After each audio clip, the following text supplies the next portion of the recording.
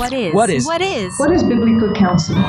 Biblical counseling will grow you from brokenness to wholeness. The light bulbs are going off in my head. This is like deep. I just haven't thought of it that way. It's mind-blowing to me. I don't know if I've ever had anybody put it that plainly to me before. All this time I've been going to church, this never resonated with me.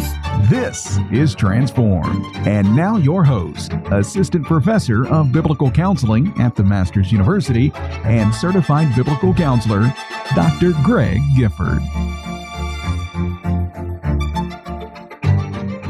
Welcome back to Transformed. My name is Dr. Greg Gifford, and thanks for joining us today. We've been in different series throughout our time together, and today I'm going to do my best to start a new series regarding dating and biblical principles that should inform dating. I want to share a couple of statistics with you that I thought was fascinating as I was getting ready for this episode.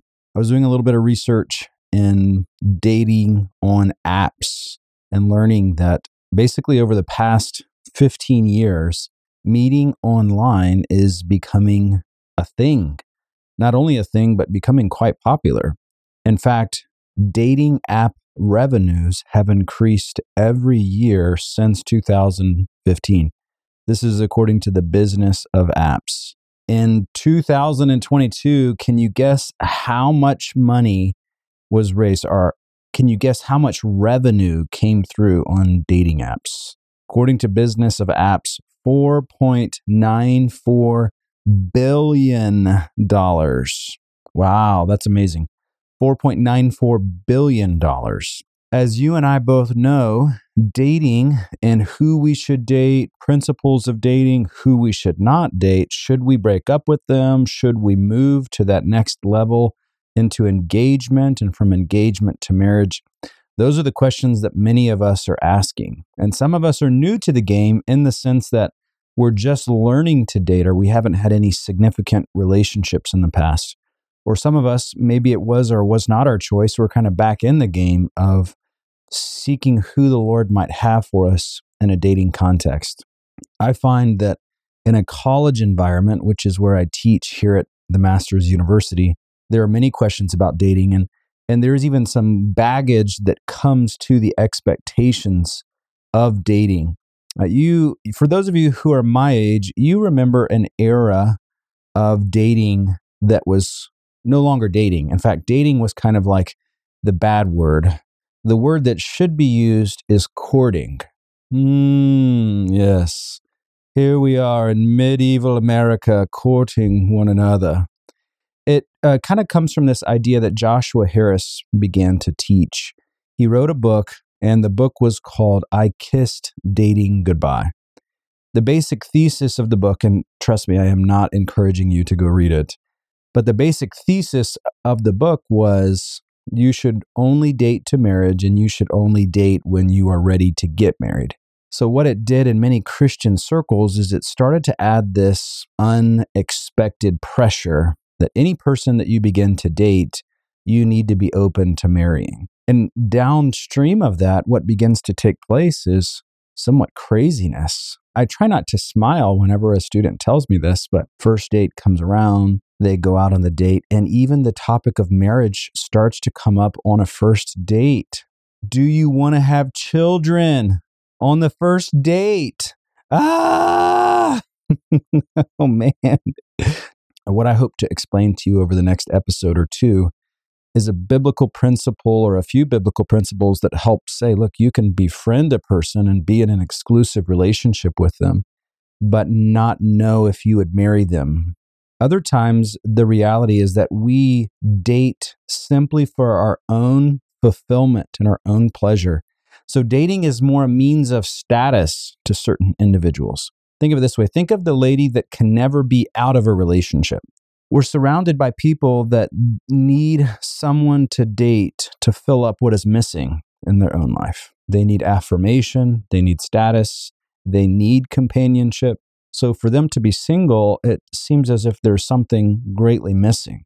I find that those that jump from relationship to relationship to relationship, in the words of Dietrich Bonhoeffer, need to be okay being alone. So he says in his doctoral dissertation, that those that need community must find an ability to find solace in Christ alone. So you're okay with just you and Christ. And those that would prefer to be just them and Christ, Bonhoeffer says, you need to go and find community. There's a happy medium there. If you find yourself bouncing from relationship to relationship, then perhaps this series is going to be helpful to you to understand that your identity is not in who you're dating and potentially going to marry, but your identity is in Christ. And that identity does not grow more stable when you get married or when you start dating. You are just as much standing in the righteousness of Christ as a single person than if you're dating someone.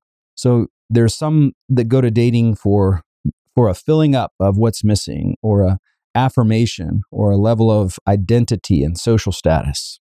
Lastly, and I hope this isn't true of you or those that you spend time with, but there are those that go to dating for what they get out of dating.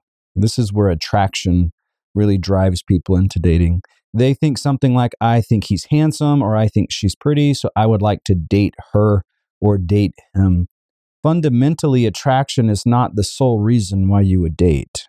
If you're dating because you're exclusively attracted to a person, you must recognize that that's not the only reason why you pursue. In fact, that can become a very selfish reason. Attraction is not the basis for any relationship, marriage, dating, obviously friendship. So attraction when dating is a very myopic and selfish motivation. If you're just pursuing people because you think they are attractive, dare I say that is a shallow and selfish motivation for dating. So let's think about dating from a broader perspective. I'd like you to grab your Bibles and open up with me to 1 Timothy. Let's go to chapter 5. One of the things that I'm hoping you will see is that when you became a Christian, at that moment, God adopted you into his family. So before you were a Christian, Ephesians 2 says that you were a child of disobedience, or a son or daughter of wrath.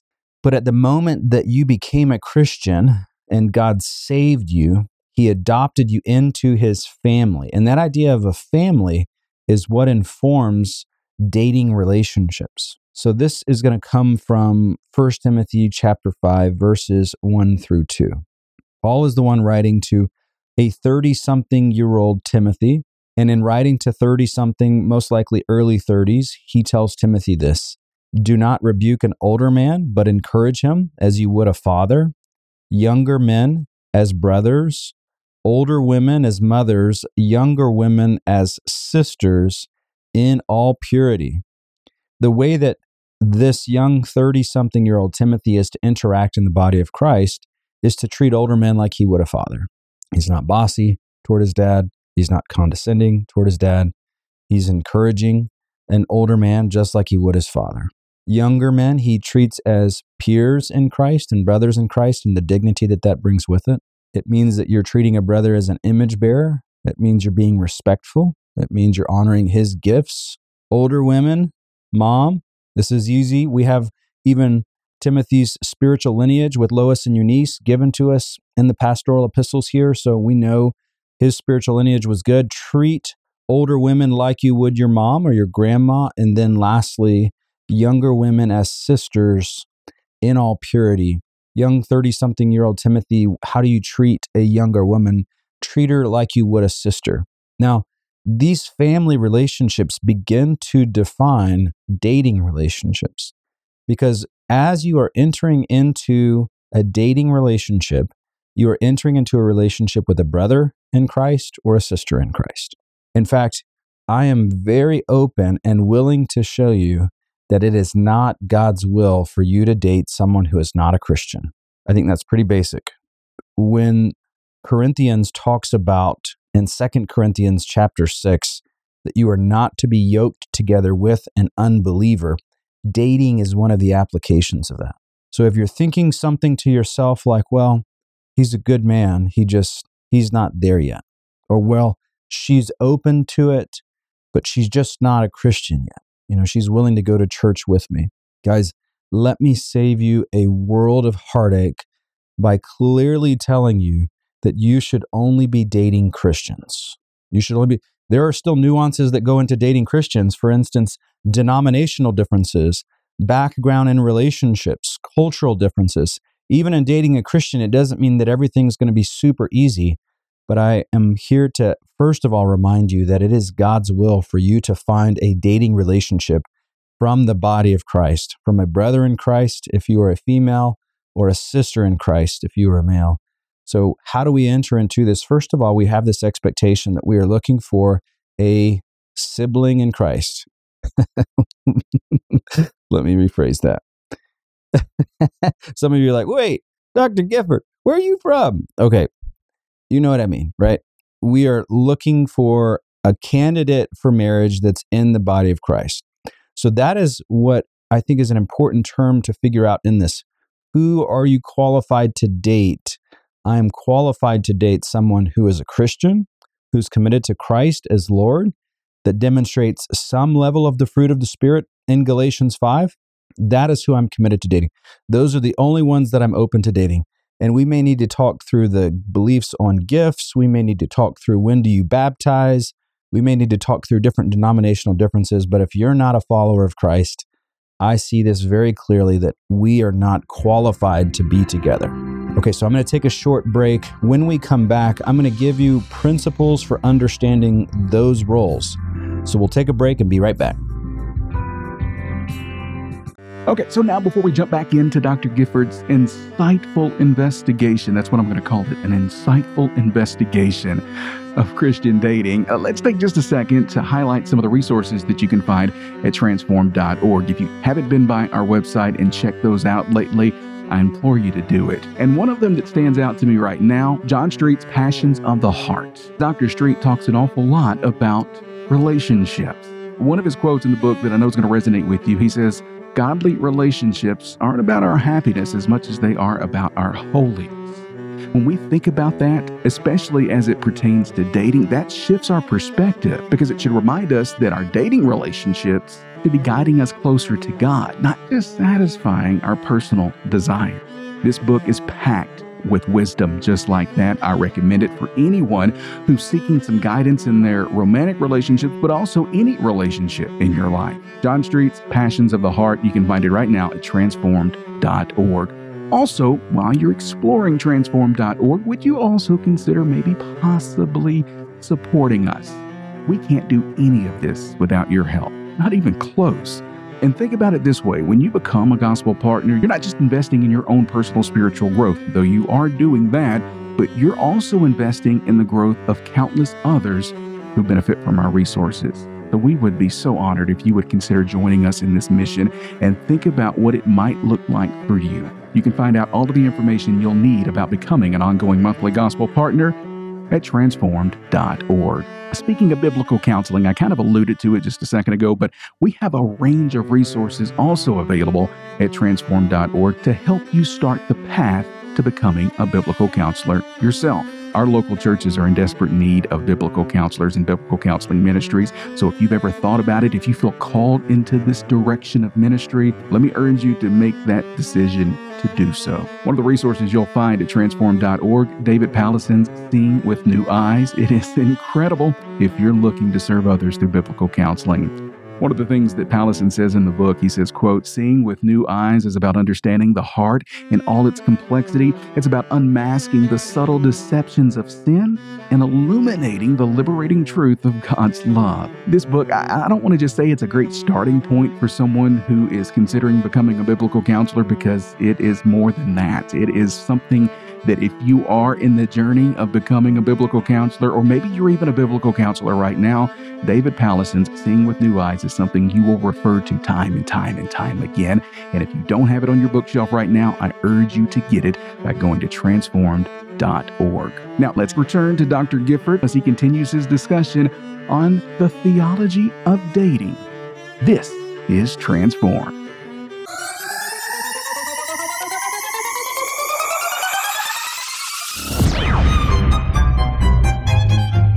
Welcome back to Transform. The world's definition of beauty is simply not found in the Bible.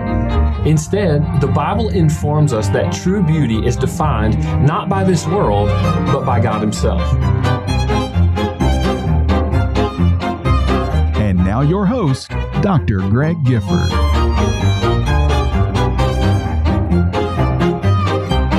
Okay, welcome back. Thank you for joining us. I've been talking about biblical principles that inform dating. So let me give you a paradigm by which to understand roles. Okay, so think about understanding roles for a second. I've mentioned this just in passing in different episodes in the past. But understanding roles is a relational skill that you bring, a relational skill where you are informed by who that person is and how they relate to you. So we understand that in a role, if I don't have role clarity, I can actually make relationships kind of weird. Let me give you an example of this. These are the occasions where we're interacting with a person. They were just being friendly and kind, and we interpret that as they were hitting on us and they must be interested in us in some way.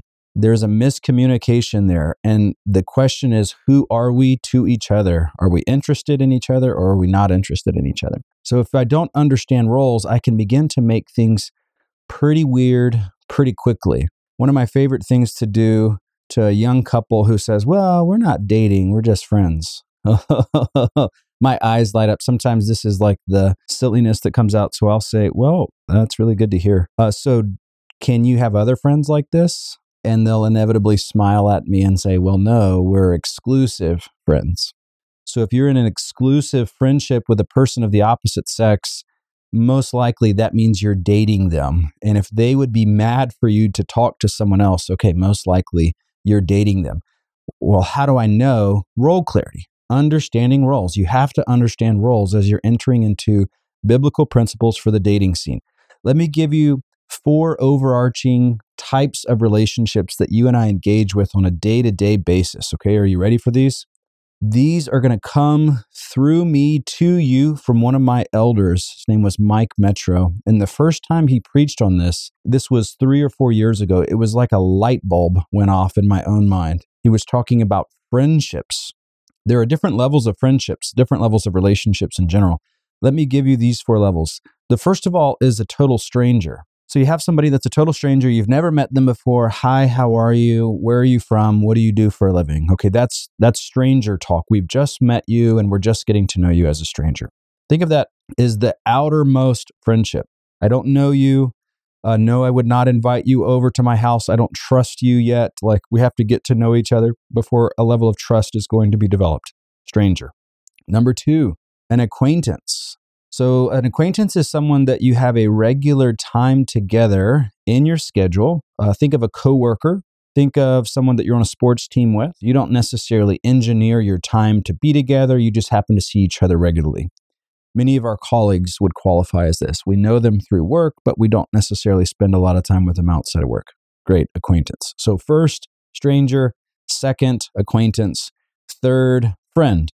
Once you've met a person and you generally understand their worldview, you're figuring out if they're committed to Christ, they want to honor him, they love the word of God, they submit themselves to it. You're like, yeah, this person's cool. I'd enjoy spending more time with them.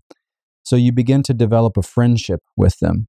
In moving from an acquaintance to a friend, that's where we start to filter out and say, yeah, this person is a Christian, or yeah, this person does have similar interests, or yes, they are committed to the word of God. They have a similar worldview as me. The last and the inmost circle is that of a best friend, or if you're from the UK, a bosom buddy. Oof. The first time I had a guy tell me I was basically his bosom buddy, I did not know how to interpret that. I was like, what are you saying right now, man? No, in the States, we typically would say best friend. You're my bestie. Well, in reality, a best friend is someone that shares a common faith with us. They invest back into the relationship. They have similar interests and hobbies. They share their time with us. They invite us over for a meal. We invite them over for a meal. We go to the beach together. Whatever those common points of interest are, that's the inmost friendship. When the Lord gives us a best friend, honestly, it is one of the sweetest graces that he has, because sometimes there are people and I'm like, man, I could be really close to him, but he works down in LA. I never see him. He's got a wacky schedule. We don't live by each other, and it just doesn't work. So when the Lord brings a man who can be a best friend into my life, who they have time to hang out, they have kids like I have kids, they have similar interests, it's like, Lord, this is a very kind thing for you to do, for me to have a male who is a best friend. So think of these different levels. Stranger on the outermost rim, moving to acquaintance, moving to a friend, moving to a bestie. So when I understand relationships generally in that context, that begins to help my understanding of dating to begin with. When I'm dating, I'm moving along that continuum of I have no clue who you are. We just met on Christian Mingle. To, okay, we've gone on a couple of dates and you seem to check all of the boxes. To, we're becoming friends and we should stay in this area of exclusive friendship for some time to continue to see how each other relates. If you haven't met a person before and you go on a first date with them, typically that's our blind date, then they're a stranger and you're getting to know them. Now think of how silly this would be. You're a total stranger. I'm actually going to tell you, here's my bank statements. Here's the password to my online banking. I have a safe at home. Here you go. Here's the dial for that. Let's see, what else is super private information? Oh, yes, my social security cards. Here they are. Here's my mother's maiden name. Great. Nice to meet you, by the way. You got all those things? Most of you are like, yo, Dr. Gifford, what are you getting at? Well, you do recognize if you go on a date with a total stranger that there is a level of communication that you do not go to yet. You're just getting to know each other. There are things that are off limits for us to talk about. There are things that are off limits for us to go do together. There are things that are off limits, like we're not holding hands and being all cuddly on a first date. We've just met each other. And why is that true? Because you're a stranger to me. I don't know if I can trust you. I don't know who you are. We've just met. In the dating relationship, if I can begin to understand who you are as a stranger or an acquaintance or a friend, and now an exclusive friendship, hopefully moving to best friend, what you'll see is that informs so many other facets. What should we talk about and when? When is it too soon to start talking about marriage and kids and future careers? What types of things should we be doing together right now? And what types of things should we not be doing together? So you can befriend a person and you can get into this continuum of increasing friendship and yet know that just because I'm guarded on what I'm saying doesn't mean I don't want to continue to trust you more. It just means we have to get to know each other more. So here is the key takeaway from today's episode. Biblical principles that frame dating start with understanding roles. And theologically, to understand roles means that we are in the body of Christ together. And a suitable candidate for dating is not someone who is an unbeliever. And friends, I've seen this many times where a person will say, well, they go to church, they're just not going to church right now. Let me help you out.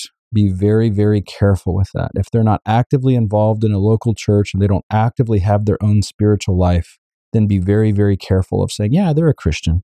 We're only going to open ourselves up to those who are brothers or sisters in the body of Christ. And by that, we are understanding roles. So from there, we begin to say, look, we've just met. We're strangers or acquaintances, and we need to get to know each other. Or as you're moving from acquaintance to a closer friendship, you're saying, okay, great. Like I do want to be in an exclusive one-on-one friendship with you. That's called dating. That's called boyfriend, girlfriend. Let's clarify who we are and let's move forward in this relationship and continue to get to know each other. And if the Lord so allows, then we will move into a close friendship, a best friend status. And that's when we start thinking about engagement and potential marriage. But we're not meeting on a blind date and getting married in Vegas.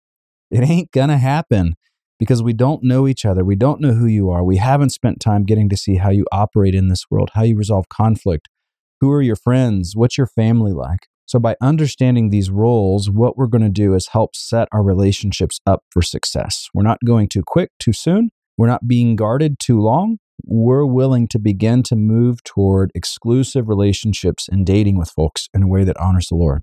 So next episode, I'm going to pick up on this idea of after you're understanding roles, what are the general principles for honoring each other as a brother or sister in Christ in a dating relationship? I will do my best to give you principles, but not rules. What Joshua Harris did in the 90s and early 2000s, I don't want to be guilty of today. So I hope you join us in our next episode. Before we end, though, let me pray for you guys.